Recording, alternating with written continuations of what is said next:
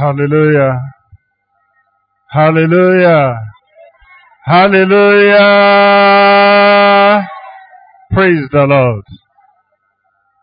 The word of God is root, is true, is powerful, it lives, is active, is quick, and it produces results. And I pray and is a desire that that will be enacted in our lives from this weekend in the name of Jesus. We have a man who in the next few minutes God will use to minister to us. You have prayed for him. He's a man who is a testimony of living by every word of God. He is a professor of accountancy. He had a first class in the days of yore, 30 years and more counting, when it was rare to have first class in a subject as accountancy. And he has professed accountancy to the highest degree. He has been a director general of institutes where accountancy graduates and authority figures are trained in this country. But beyond that, he has professed the word of God every inch of his life. He's a living testimony of it. He has lived by the word. He has digested the word. And the Lord has formed the word in him. So much so that even when being considered for a very high position, those in mighty and high places who were to take a decision said, you more than qualify. You are the best. The only problem we have with you is that we've been told that you cannot bend, that you can only live straight according to your conscience. And so we will not give you this position. So that's the testimony that living by the word has given him. Brethren, we have in our midst somebody who has lived around and in Enugu more than many of us who are here. So he's been an indigene of Enugu of a sort. He's been here in the earlier years of this place. He was part of building here. He's relocated to Oka, and from there he's been going around the country, duty tour, professionally and by reason of the word. For many years, he was the coordinator of the Bible study sessions in the cathedral here at the Church of the Good Shepherd. And God used him to streamline the word study life of many of people there and still counting. And until quite a while ago, he was the coordinator of mission and evangelism for the Diocese of Oka. But suffice it to say that today, he comes as a humble servant of God, to be used of God to be a blessing, to impact our lives. So join me to welcome to the podium, to take on today, by the grace of God, a brother, a father, a mentor, a teacher of the word, Professor Ben Chuka Osisioma, to take on through. Egwuratụghị n'onye iro ga-emeri, ọchịchịrị gbachiri n'ime n'ezi, meghe mgbachi windo meghepụ ụzọ, ka ihe ngọzi nwụbata, ka ihe ngọzi nwụbata, ka ihe ngọzi nwụbata, meghe mgbachi windo meghepụ ụzọ, ka ihe ngọzi nwụbata. Praise the Lord. May we just bow our heads to pray. All glory will be to the Lord, for He is worthy of our praise. No man on earth should give glory to himself. All the glory must be to the Lord. One more time. All glory must be to the Lord.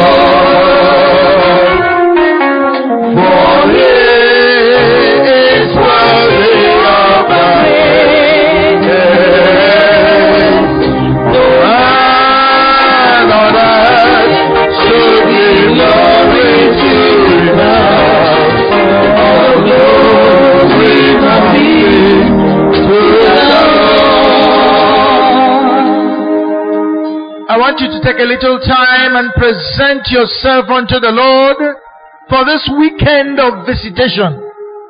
Yes, so I carefully chose my words. Visitation. The Lord plans to visit you personally. Settle in your mind, settle in your heart what you will place before the Lord this weekend. The Word of God says that the entrance of the Word brings light. It brings life. As you open up and allow the entrance of His Word to come in, there will be a transformation and there will be a visitation.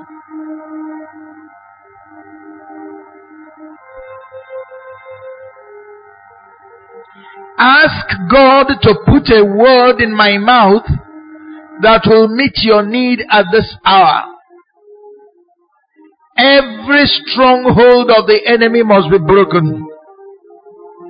Every offense and obstacle of hell shall be uprooted. God will make a straight way for Himself. He wants to touch your life. He wants to transform you and give you a testimony. He wants to turn your darkness into light and your death into life.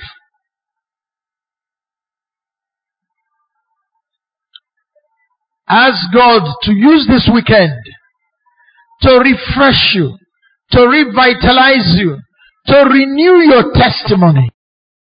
And so, Eternal Father, we hide once again underneath the cross, anchored upon the rock of ages. Lord, we ask to be shielded at this hour, that your word will have free course in our lives. Father, that you will speak unto your people. There will be healing, there will be deliverances, there will be reconciliation, there will be salvation. Lord, you honor your word. Even at this hour, Lord, honor it yet again. Have your way, Lord, as we go on. May we minister not flesh, but spirit, that you may not deal with your people in wrath, but in love. As I open my mouth, O Lord, fill it. And as your people incline their ears, speak into their hearts. This is our prayer, Eternal Father. In Jesus' precious name we pray. And let the people say, Amen. Turn with me quickly to two short scriptures. Matthew chapter 4 verse 4 and Deuteronomy chapter 8 verses 1 to 3. We will read quickly those two short passages. Matthew chapter 4 verse 4. But let me begin from verse 3. Now, when the tempter came to Jesus, he said, if you are the Son of God, command that these stones become bread. But Jesus answered and said, it is written, man shall not live by bread alone, but by every word that proceeds from the mouth of God.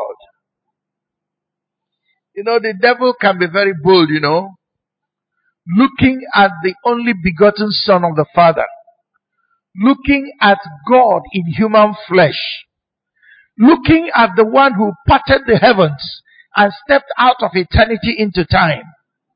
The devil dared to look him in the face and say, if you are the Son of God. I usually compare it with somebody coming to tell me, if you really say you are a professor of accountancy, what is accounting? I don't know whether I get the point I'm making.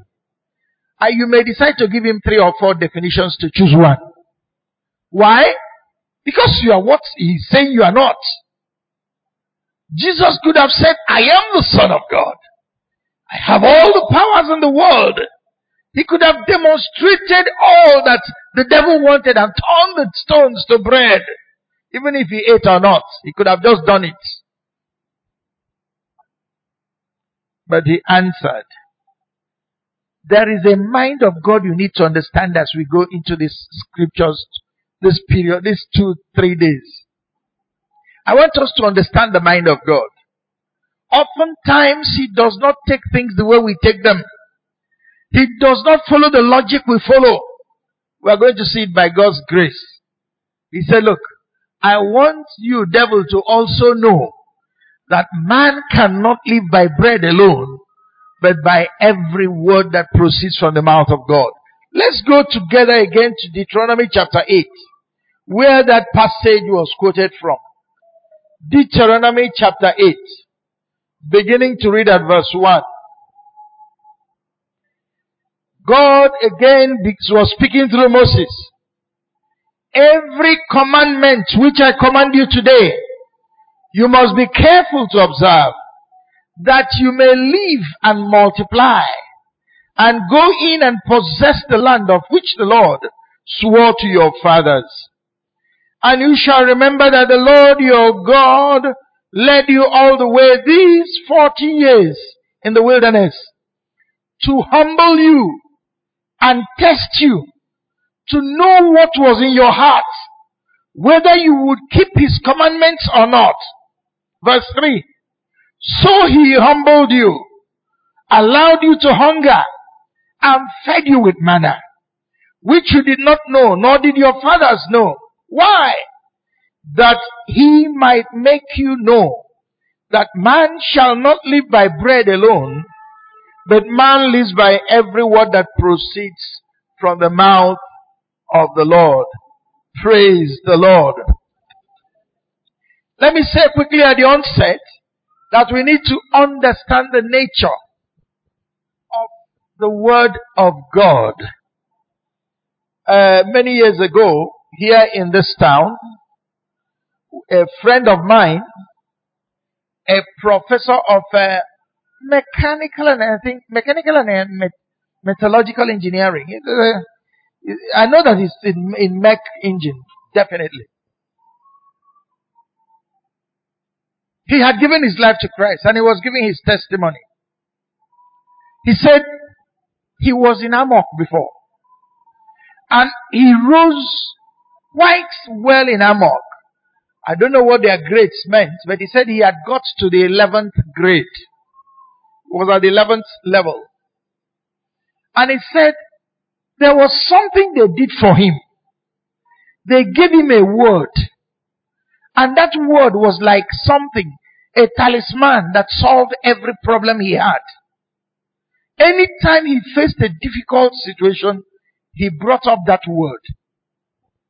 Well, one day he heard the word of God and he gave his life to Christ. He said the moment he accepted Christ, he could no longer remember that word they gave him.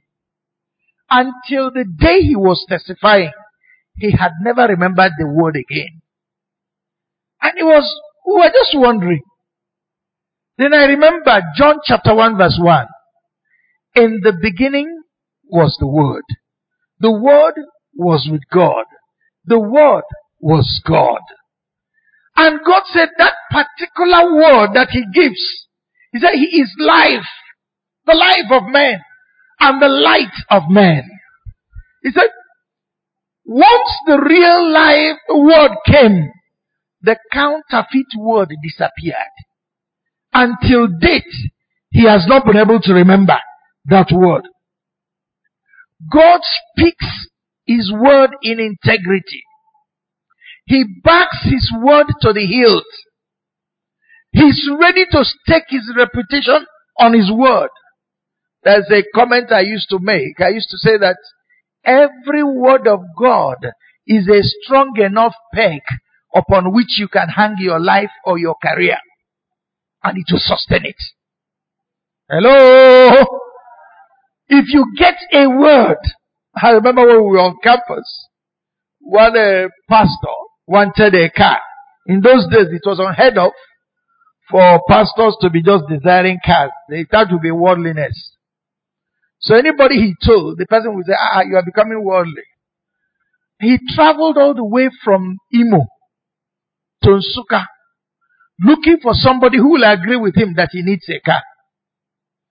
When he told one brother, you see, the brother said, exactly.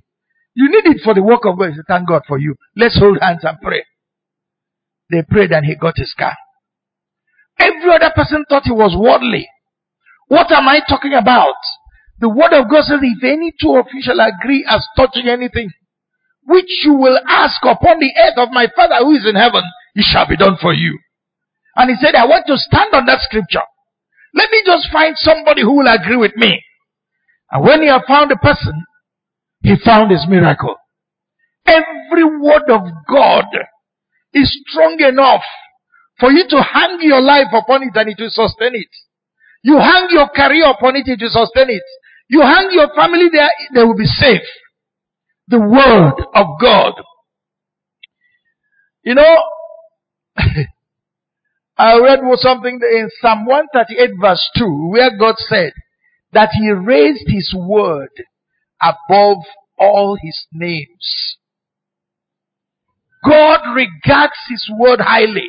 He says he watches over his word to perform it. God helping us, we will make an excursion into that word these 3 days and allow God to speak expressly to us on what he wants us to learn from this time of sharing. Now, I'm sure you have heard it said that when the Israelites were leaving the land of Egypt and going to the promised land, the land of Canaan, it was a journey like the journey that the church is embarking, is upon now.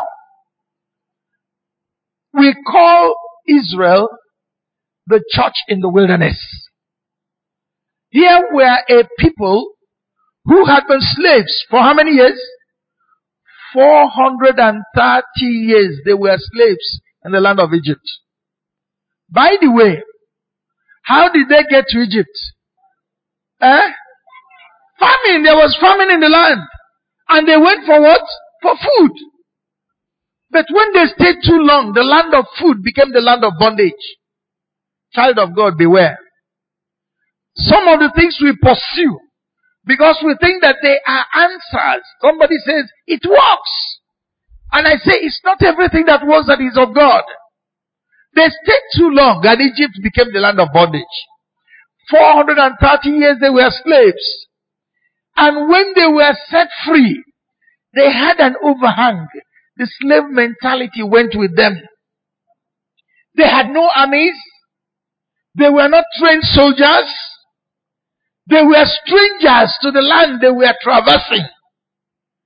They had no armories, no chariots, no iron weapons. How could Israel overcome all the nations along the way and get to the promised land and occupy it? Have you ever wondered at that? How could it be? They didn't have a standing army. All these nations had armies.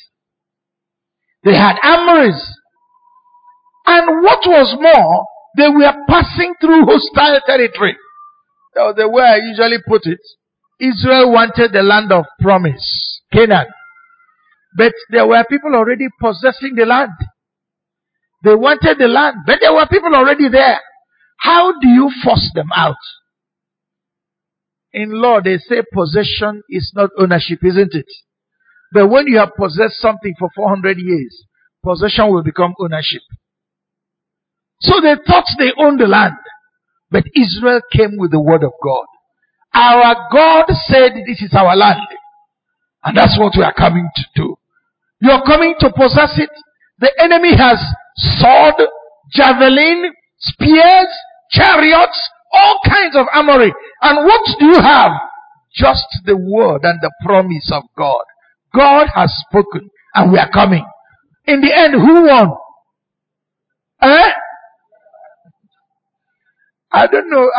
May God help us to begin to understand where we are going. God had a plan for Israel. He said, I want you to have cities you did not build. Now, brethren, I have heard people who say, you got what you deserve. When I was promoted a professor, One of my friends halted me and said, congratulations! It is what you deserve. I told him, it's not what I deserve. It's the mercy of God. I said, it's the mercy of God. Some people worked harder than me. They are not yet professors. Some of my teachers were still, in fact, some of them retired, senior lecturers. And I'm not claiming to be better than my teachers. But I found the grace and the mercy of God. So, I said, it's not a matter of just saying that, God takes pains to give you what you have not really worked for. The story of my life is that the Lord clears the path for me. And friend, that can also be your testimony tonight in the name of Jesus. He can make the hills to become plains. He can make the crooked places to become straight. God has a habit of providing for His people far more than they merit. When I come to God's throne of mercy to ask for grace, I tell God I'm not looking for justice. I am looking for mercy. If you give me justice, I will not be alive. There is nothing I have done that makes me feel that I merit the blessings of God. No. We are going to see as we go on. He said, I will give you cities you have not built. I will give you houses you have not constructed. And then he went on. You will have wells that you did not even dig. And then vineyards and olive trees you never cultivated. God said, I will fill you with all these things for only one purpose. I want you to fear me and to serve me. That was God's plan. But what was the reality that Israel saw? Just like the church today. There was difficulty every step of the way. They faced hunger. There was thirst, no water. They faced hostile environment. Sun was scorching from above. And God raised a pillar of cloud to cover them. In the night it was dark. He raised a pillar of fire. When there was hunger, He fed them with manna, the bread of angels. And when they were thirsty, He brought water from the rocks. And we did a study in my church recently on that journey. I noticed one thing. Each time they had a need, they would grumble. They would say, look, Moses, why did you bring us out? We were eating pots of meat in Egypt. I never saw the pots of meat they were eating. They only know how they ate it. I never saw it in the Bible. They were very, very comfortable. We were having siesta every afternoon. And now you brought us out to this terrible place. Moses will call upon God. God will hear and say, these people, He will provide them food. Tomorrow they grumble about water. And God will wait. They'll grumble. He will provide them water. And then one day I asked God, I said, God, are you waiting for them to grumble before you meet their need? Are you waiting for them to complain before you answer them? And God answered me from Deuteronomy chapter 8. I wasn't waiting for them to grumble. I wanted to test them to see what was in their heart. So that they will know that no man can live by bread alone, but by every word that proceeds from the mouth of the Lord. All that God wanted was for Israel to learn to depend on God. So when you sit back and you complain and say how God has not been fair to you, how you have suffered, God is giving you an opportunity to prove yet again that man is not to live by bread alone, but by every word that comes forth from the mouth of the Lord. As it was then, so it is now. As you face challenges in your life, as you face difficulties in your studies, as you face unusual challenges in your professional practice.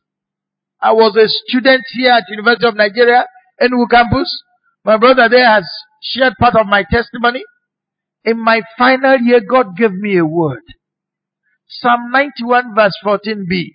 It says, I will set him on high because he knows my name. I held on to that verse. I wrote it on my textbook I wrote it on my notebook. Every notebook I had, I wrote it on the cover. I will set him on high because he knows my name. I knew that that was a word that God clearly gave to me. And I held on to it. In the end, thank God, I give God all the praise and glory. I graduated with a first class. It was the mercy of God. Because ask any teacher, the difference between A and AB can be just 1 mark. Only God tilts us where He wants us to be. And so I began to see that all that God wanted was for me to hold Him at His word. To believe Him. To trust Him. I don't know, I'm sure how many of you have read here the story of Ben Carson. Gifted hands. Unfortunately, the man's practice of medicine was not matched by his foray into politics. He wanted to be president of the United States, and he's having a rough deal. You can't enter and possess in the world anyhow. But that man said something I found interesting. He said, when I am on the operating table, that there is a grace God had given him. As he's looking at this side, he's seeing everything, the reality behind there. And he said God had given him gifted hands. God gives us opportunity in our professional practice to prove the faithfulness of God, to see the word of God come alive in what we are doing. That was the way Jesus lived. I was asking some people, I said, can you imagine the story of Jesus? That kind of biography does not, nobody gets excited over it. You were born to a carpenter in a manger. Why couldn't, even if it is corridor, isn't that good enough? Why a manger mixed with the saliva and the droppings of sheep and goats? He went right down. And I was asking him, why? And not only that, all through his life there were no crowns except the crown of thorns. He brought himself so low. And I was thinking, I said, Jesus never had a million naira in his bank account, if he had any account at all. If he had any account at all, I'm sure there were no millions there. And not only that, he needed a miracle to pay his tax. Some people say, if somebody can be called Boroboro, if you like, you can call Jesus Boroboro. He borrowed a boat to preach. He borrowed a small boy's lunch to feed his followers. He borrowed a coin to make an illustration about the image of Caesar. He borrowed a colt to ride into Jerusalem on the day of the triumphal entry. He borrowed a house to celebrate the Passover with his followers. And when he died, he was buried in a borrowed tomb. It doesn't sound successful. And I was asking God, why? It was as if God was using the base things, the weak things, the foolish things, the empty things in order to confound the world. Why? God wants you and I to know that man shall not live by bread alone, but by every word that comes from the mouth of the Lord. We're in the Lenten season, and very soon we'll talk about the death and the resurrection of Jesus. One day in our church, in Atoka, I asked them a question. I said, come, why did Jesus have to die? He could have lived an exemplary life, preached wonderful sermons, done great miracles, shown us example of how to live, demonstrated good leadership, and then ride back to heaven on cloud 9. Wouldn't he have, that should have been shown us the way to heaven. Wouldn't he have? Why did he have to die? Because God wants your faith not to rest on abracadabra, but on the God who raises the dead. He wants to bring us to the point where we will hold the word of God and know that this is the only way to overcome and to survive. God wants us to come to the point where we will know that there is a God that brings something good out of something desolate. When each time I consider the story of the death and resurrection, it gives me cause for hope. I don't know how far gone your situation is. I don't know how desperate, beyond redemption, men have passed verdict on that situation and said, no way. Well, I have a God who brings life to the dead and who speaks of the things that are not as though they were. When we begin to realize that such a God exists, our lives will begin to take on the form that God wants it to have. God wants us to carry the treasure in earthen vessels so that the excellency may be of God, not of us. He doesn't want any flesh to glory in His presence. If you read 1 Corinthians chapter 1 and read from, I think it's verse 27 to 29, you will see where he took pains to talk about it. He said, God, the foolish things God uses to confound the wise. The weak things He uses to confound the strong. And they ask why? So that we will realize that God, the victory that God gives is His alone. No flesh will glory in His presence. Praise the Lord. I'm not sure you understand what I'm saying. What I'm saying is that God is not looking for any champion. God is not looking for champions. God is looking for ordinary men, ordinary women who will trust God in every situation they are in, who will hold on to the word of God. In Revelations chapters 2 and 3, Jesus Christ sent His message to the 7 churches. There was only one church that had no negative comment. Which church? Which one? Thank you, my sister. Philadelphian church.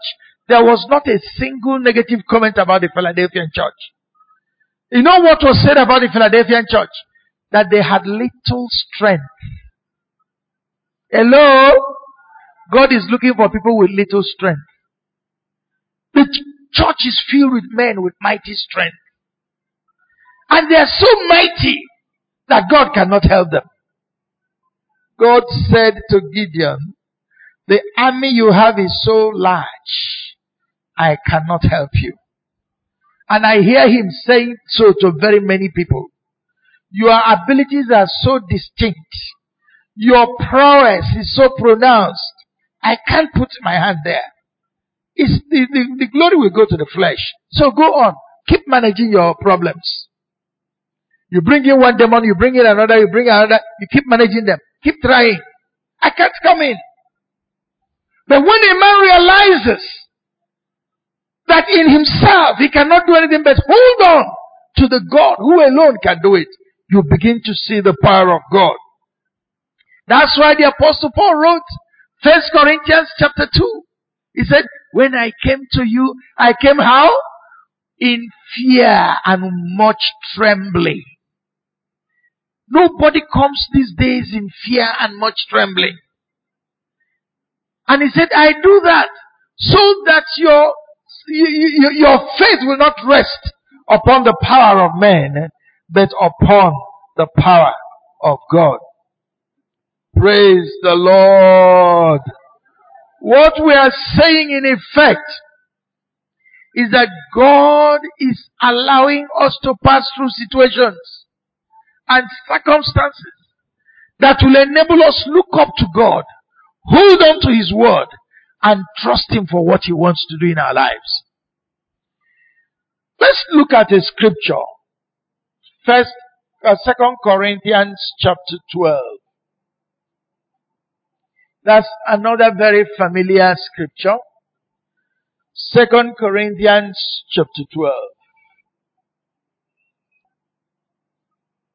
Okay, let me read from verse 3. I know a man, whether in the body or out of the body, I do not know. God knows. How he was caught up into paradise and heard inexpressible words, which is not lawful for a man to utter. Of such a one I will boast, yet of myself I will not boast, except in my infirmities. For though I might desire to boast, I will not be a fool, for I will speak the truth. But I refrain, lest anyone should think of me above what he sees me to be, or hears from me. And lest I should be exalted above measure by the abundance of the revelations, a thorn in the flesh was given to me, a messenger of Satan to buffet me, lest I be exalted above measure. Concerning this thing I pleaded with the Lord 3 times, that it might depart from me. And he said to me, my grace is sufficient for you, for my strength is made perfect in weakness. Therefore most gladly I will rather boast in my infirmities, that the power of Christ may rest upon me. Praise the Lord. Here was a man who had great revelations. Here was a man who had great visitation. A man that God granted revelations that would excite any church, excite any individual.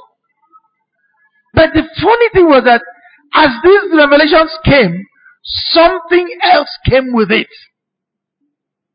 That is God's pattern. That is God's way. So that you will not begin to be exalted beyond measure. A thorn was put, the gift came with a thorn. How many thorns are in the gift that you have received from God? Don't be dispirited. There is a purpose in it. God says, all I want is for you to realize that my grace is sufficient for you. When God says it, I believe it, it settles it. And when we walk in that kind of faith and conviction, we will see the faithfulness of God. Let's look at another man. Let's turn to Hebrews chapter 11. Verses 8 to 10. Hebrews 11, 8 to 10. Another familiar figure, Abraham.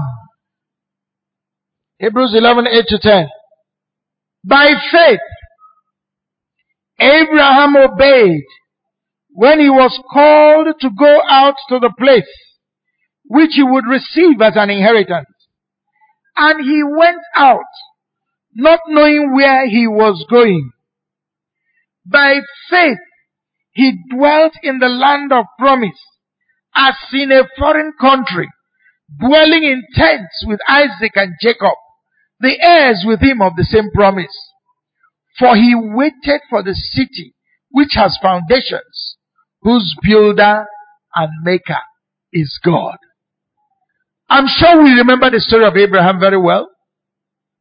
Each time you have a blessing that God has promised you, and which tarries, you remember Abraham.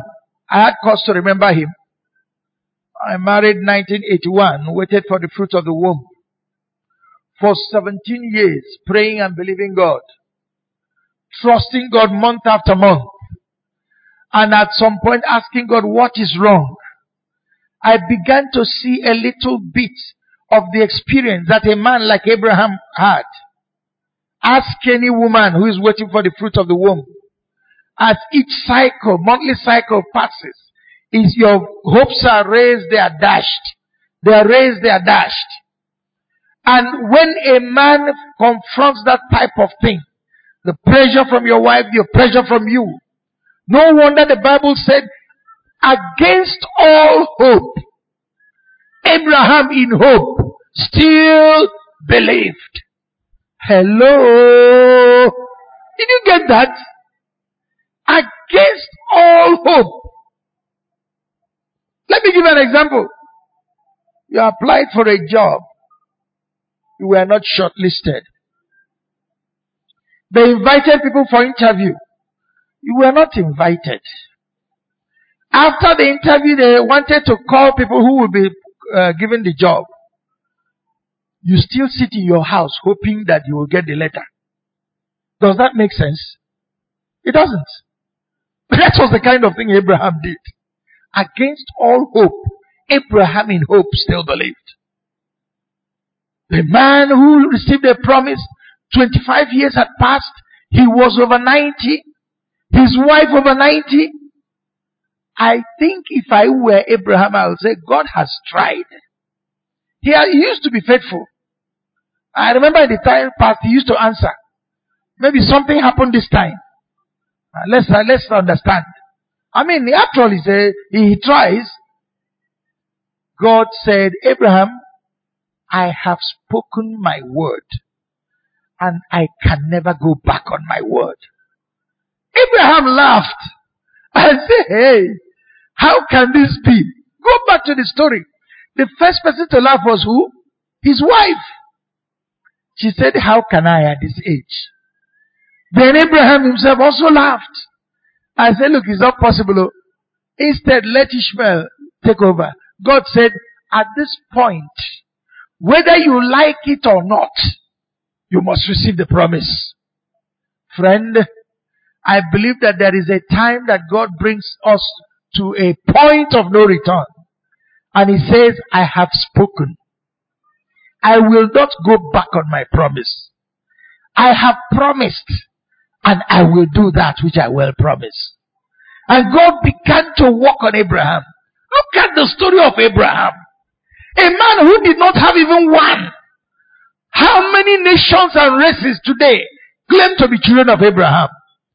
The Muslims say that Abraham is their father. The Jews say Abraham is their father. The Christians say Abraham is their father. Is he not father of many nations? But when God gave the promise, it seemed like a joke. It seemed as if it was not possible. You could look around and say, how can this be? God called Abraham and said, come, follow me. And Abraham had nothing to show. He just followed God. Somebody said, that call God gave to Abraham was a dangerous call. You call a man and say, get up and follow me. You don't tell him where he's going. You don't tell him how long the journey will last. You don't even give him a map to describe where he's going. You don't tell him what kind of neighborhood he will meet when he gets there. And somebody said, I don't know how Abraham explained this thing to his in-laws as he took his wife along. And he took her along and went. Uprooted from his people. And when he followed God, God said, I have spoken. Abraham has obeyed. I will fulfill my word. I bring you word today. God will fulfill His word to you too in the name of Jesus. What has He spoken? Where has He addressed your challenges and your problems? When I look at the story of Abraham, somebody said there are 7 gifts that you call the gift of Abraham. One is longevity, long life. The other one is favor, always favor before God. The third one is friendship with God. The other one is fruitfulness. The other one is prosperity. There is also victory in any and every situation. There is exaltation above all that challenge him. 7 whole promises, 7 whole blessings that follow this man. Abraham's blessings can be yours too in the name of Jesus. Abraham believed in the God who spoke of the things that were not as though they were. And as he held on to God, he saw the faithfulness of God. As I go on, I want to talk a little about David. There were things David knew that made him the man after God's heart. And I believe that Christians today need to know those things. Let's turn to Psalm 89, 34 to 37. Psalm 89. If you find it, you can read it for us. I will not violate my covenant or alter what my lips have uttered. Once for all, I have sworn by my holiness, and I will not lie to David, that his line will continue forever, and his throne endure before me like the sun. It will be established forever like the moon, the faithful witness in the sky. Praise the Lord. May God say the same thing about you in the name of Jesus. He said, my covenant I will not break, nor alter the word that has gone out of my lips. What word had gone out of his lips? God looked at a small boy who was not even qualified. I wrote a small pamphlet. I titled it, Give Me a Man. It was taken from Goliath's taunt. Goliath stood and challenged Israel. Give me a man, let him fight with me. Give me just one man. Why are you going to fight everybody? Just one man. Let him come out. If he defeats me, we will serve you. If I defeat him, you will serve us. And Goliath stood there. How many feet? Over 9 feet. A hunk of a man. 6 fingers on each hand. And 6 toes on each foot. He was a human war machine. Everything about him spelled trouble. And the people of Israel hid. For 40 days, he was taunting them. He would stand up and say, Israel, what of una God? Una God, don't wake up. I'm still here. And for 40 days it continued. Until one small boy came. I said, what is this uncircumcised Philistine talking? They said, this one not be small boy matter. He said, don't worry. I know the God I serve. He helped me. And I tore a lion. And I tore a bear, a wave, that came to attack my flock. This man would just be like one of them. Leave me! Goliath asked for a man. But a boy stepped out. Hello. When the men are not there, the boys will take over. A boy stepped out. Saul said, look, let's try and see what we can do. Dress him in the armor. Let's see whether he can redeem our honor. Do you know what Saul was doing? Placing the future of the entire Jewish nation on one small boy. What of if the other boy had been defeated? Israel would have been slaves. And I said, go, God be with you. And when this boy stepped out, he had 4 things that I want to challenge you about. Number 1, David had an encounter with God. Hello. He had an encounter with God. I'm not talking about the theory. You may have been born into the church. You have been grown in the church. You might have known all the theory and all the theology. But have you had a personal encounter with the Lord? Has the Lord touched you? And have you touched him? A woman said, if only I can touch the hem of his garment, I shall be made whole. Have you touched him? Secondly, David came without any desire for self-glory. He said, I'm not here to be for any. I just want the world to know that there is a God in Israel. So as he came with confidence. There is a third thing he had. He had a testimony.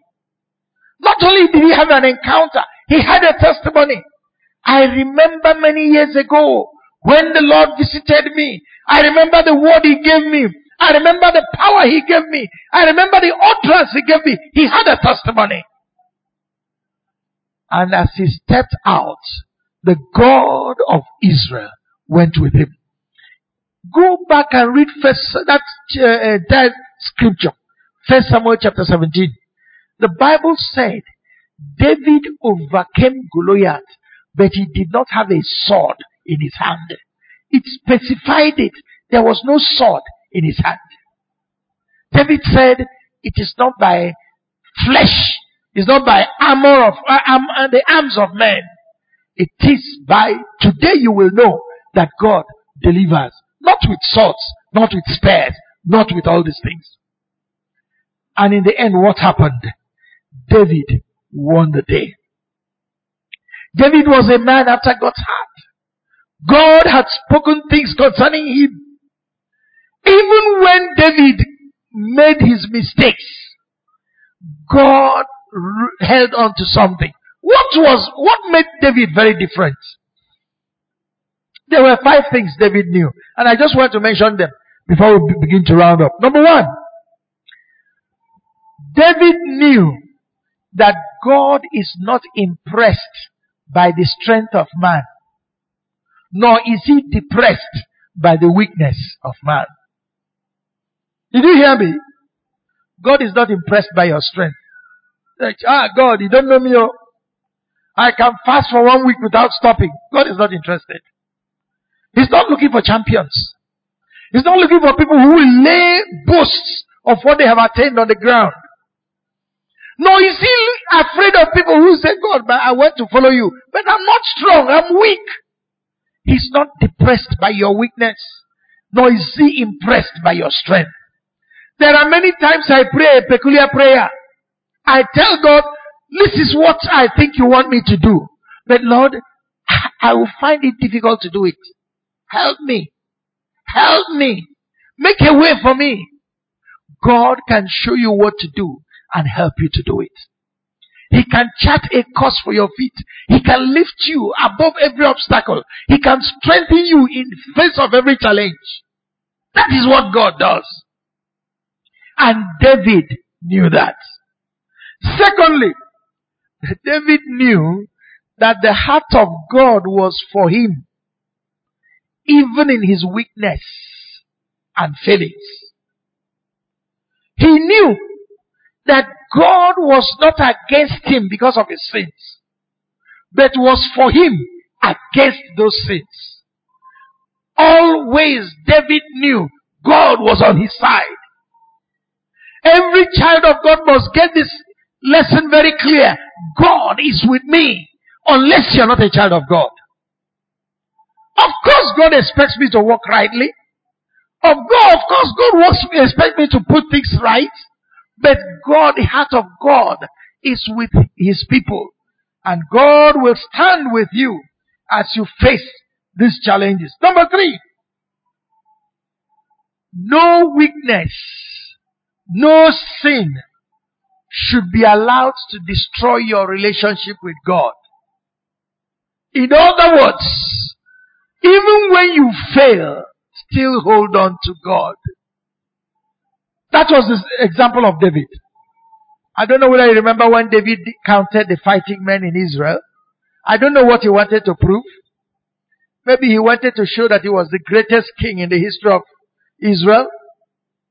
You know, Nigerian governors, they like when people say, since this state started, nobody has done what you have done. You are the best. You have built all the roads, everything. Everybody wants superlative.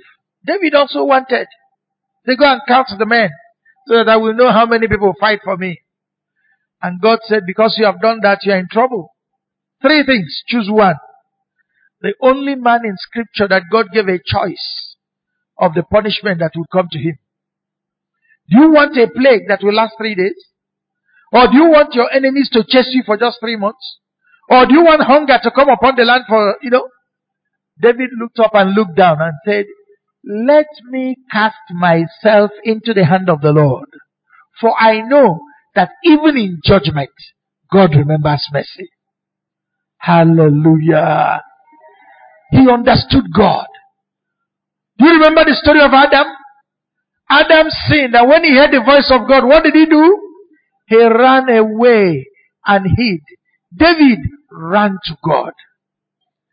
Your weaknesses, your sins must not put you away or create a division between you and God. Number 4. God can deal with sin, but he cannot deal with pretense. God has he is put off by your pretense. Quit your lying. Stop pretending and be plain and honest before God. Be open before Him. When God sees your simplicity, your openness, your commitment, He does what He wants to do. He will stretch forth His hand to make a difference in your life. But when you begin to pretend what you are not, and act what you are not, and claim what you are not, you create a problem for yourself and your work with God. And lastly, David knew what it takes to be a real spiritual man. What's that? To be consistent in your weak pursuit of God. Somebody says, I don't have much strength. This is only what I can do. That little you can do, that's all that God wants. Do it consistently, day after day. Follow Him consistently. I noticed one thing when we were in school. When we graduated, the people who have remained most remarkable in the service of God after graduation were not the Jim brothers when we were on campus. The Jim brothers, they were earthquakes. Most of them faded away. When we I'm not happy they did, but that's the truth. It was people who were feeling that, he's just waiting to graduate, he will backslide. They are the ones who remained strong and who became pillars in the church of Jesus Christ. God is expecting us in our simple faith, in our simple understanding, to hold on to His word and see Him show Himself strong on our behalf. As I begin to round up, I just want to say a few things about myself. Because whatever I say essentially will be a result of how God has dealt with me. I was born into a very religious home. Born into the church, baptized, confirmed, a communicant. I used to tell people, if you boast of those who confirmed you, I can boast of. The person who confirmed me was former Archbishop of West Africa, C.J. Patterson. I was in DMGS then. So, if that is the ticket to heaven, I had it. But we were zealous for the things of God. We used to go, when I was in DMGS, I remember sixth form. From Aguobosi, we will trek before 7 a.m. We'll be at the cathedral to have Holy Communion service. We were committed. We were zealous. We were always in the church. But the tragedy of it was that we never knew the man who owned the church. We came to the church. We were very visible in the church. But we never got to know the owner of the church. That was the story of our lives. In fact, one of my friends in those days, with whom I used to go for these early morning services, is the current Vice Chancellor of Paul University at Oka. We were mates. We were always trekking to catch Holy Communion services. And right now, he's a venerable and a professor and a Vice Chancellor. And that was how we grew. I graduated sixth form, waiting to enter the university, running around like every young man of my age, until one day, somebody came. It was in a church service. I attended church, St. Stephen's, Omoaya, and somebody came and gave me a tract. Initially, I was angry. How can you give somebody a tract in a church? Go and give them in where the pagans are. Here, we are not pagans. We are all Christians. But I noticed that this young man was different. He was praying so much. He was taking so much interest in what was happening in the church. Me, I was whiling away time and wondering. So, as the prayer was going on, I was listening to his prayer, not to the prayer that the priest was praying, to know whether I will hear what he's saying. At the end, I called him. I said, are you scripture? Are you one of these SU people? He said, yes. Where do you meet? He told me. That afternoon I went. And I heard a message that changed my life. March 11, 1973. That was the day I gave my life to Jesus. And after that day, I'm not sure I knew exactly what happened. I just came away saying, well, what has happened? But I remember what the man who counseled me told me. He said, God is now your Father. Anything you need, kneel down and talk to Him, and you will receive direct ministration from Him. I went back that night, slept, woke up, knelt down and prayed. I told God what I wanted. Within 2-3 days, God met my answer. Answered my prayer in a very dramatic way. I entered the university, University of Nigeria. And of course, as I was entering, I went straight into Christian Union. And I grew through Christian Union. And all through these years, God has shown me that the best thing that can be said for any man is that he's a child of God. There is no better thing you have. That this world is meant to walk according to the Word of God. When you live according to the Word of God, you have the key to unlock the mysteries and the secrets of this planet. Maybe if God helps us tomorrow, we'll talk about it. That the earth will till for food. When man disobeyed God, God cursed the earth, and there was a rebellion of the earth. So you plant and it produces tares. You plant and it produces, you have to toil to survive. When man lives in obedience, the curse upon the earth shall be reversed. God will unlock the earth, and you will discover that your profession will hold blessings for you. Your career will hold blessings for you. Your vocation will hold blessings for you. Even your family. These things are tied to your obedience to the Word of God. As you walk by that Word, as you live by that Word, as you let the Word of God condition your thoughts, your conduct, your language, you'll discover that you are brought into line to walk in consonance with God's plan for you. I believe that God wants to do something definite in our lives. God wants to put into our hands the keys that will enable us to overcome and to triumph. The challenge is to hold the Word. Have you had an encounter with Him? Does Jesus live in your heart by faith? Can you honestly say that if the trump of God were to sound now, that you will just rise to be with the Lord in the air? Have you settled some matters beyond doubt that you belong to the Lord? Our brother was sharing some of the testimonies of my life. Yes, I have had situations where people told me clearly. In fact, somebody asked me, this thing, what are you going to do? This vice fellowship praise. What?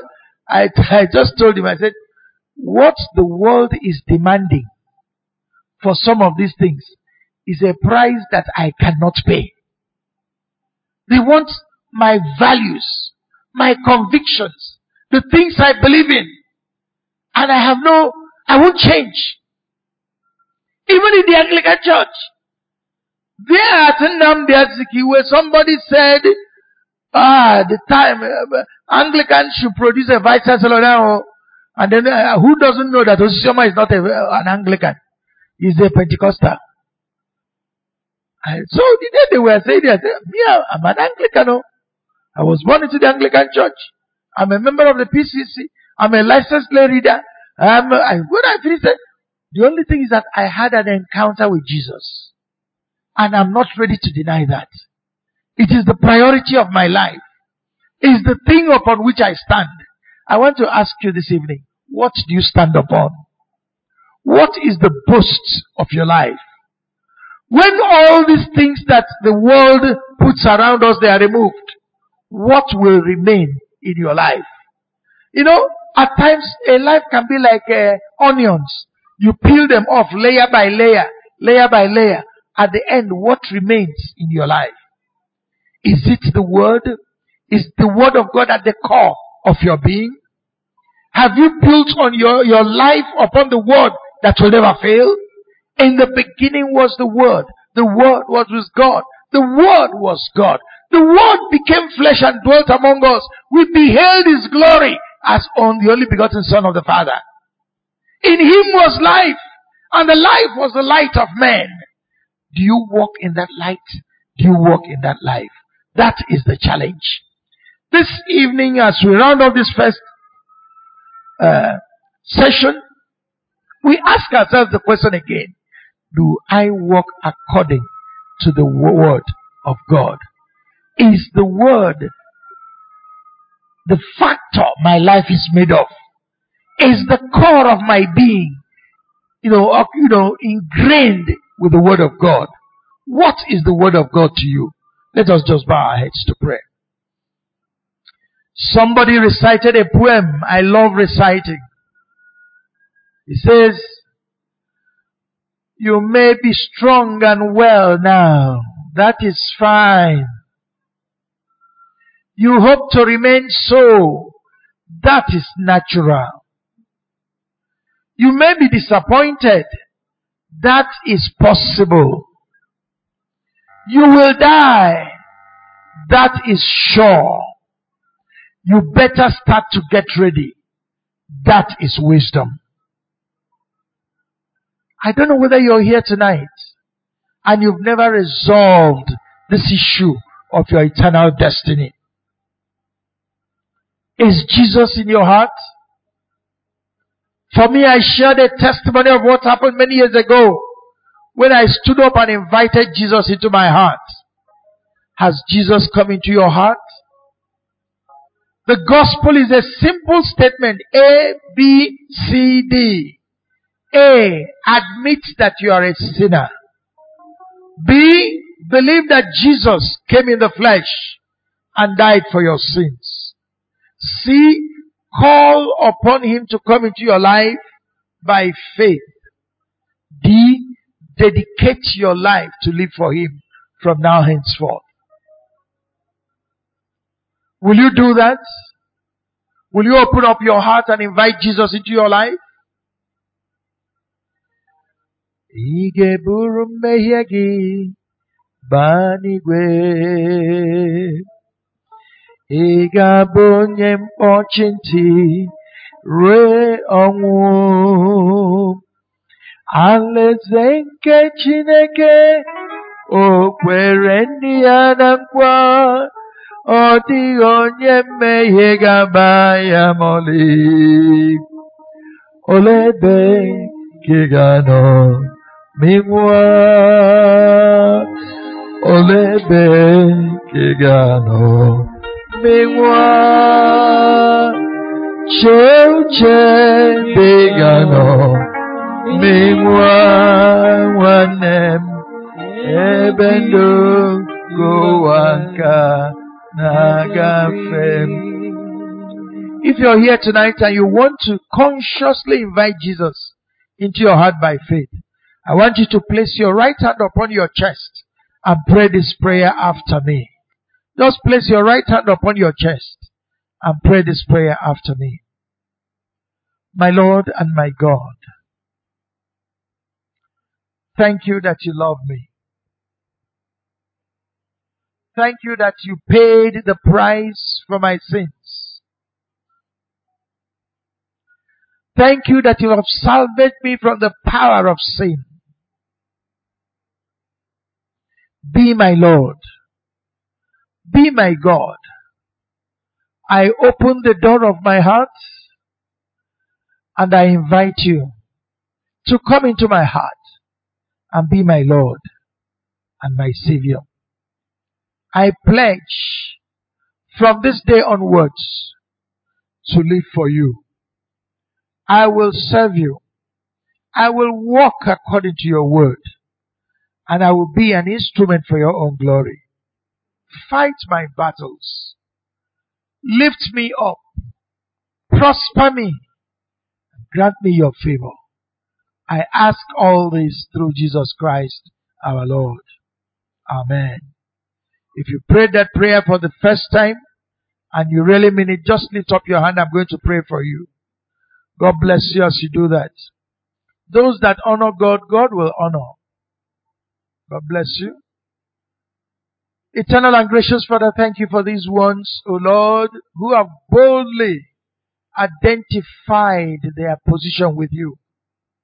Father, they have prayed to invite Jesus Christ into their hearts. Lord, I pray for them. Fight their battles. Grant them heaven's victory. Lift them over every challenge of the enemy.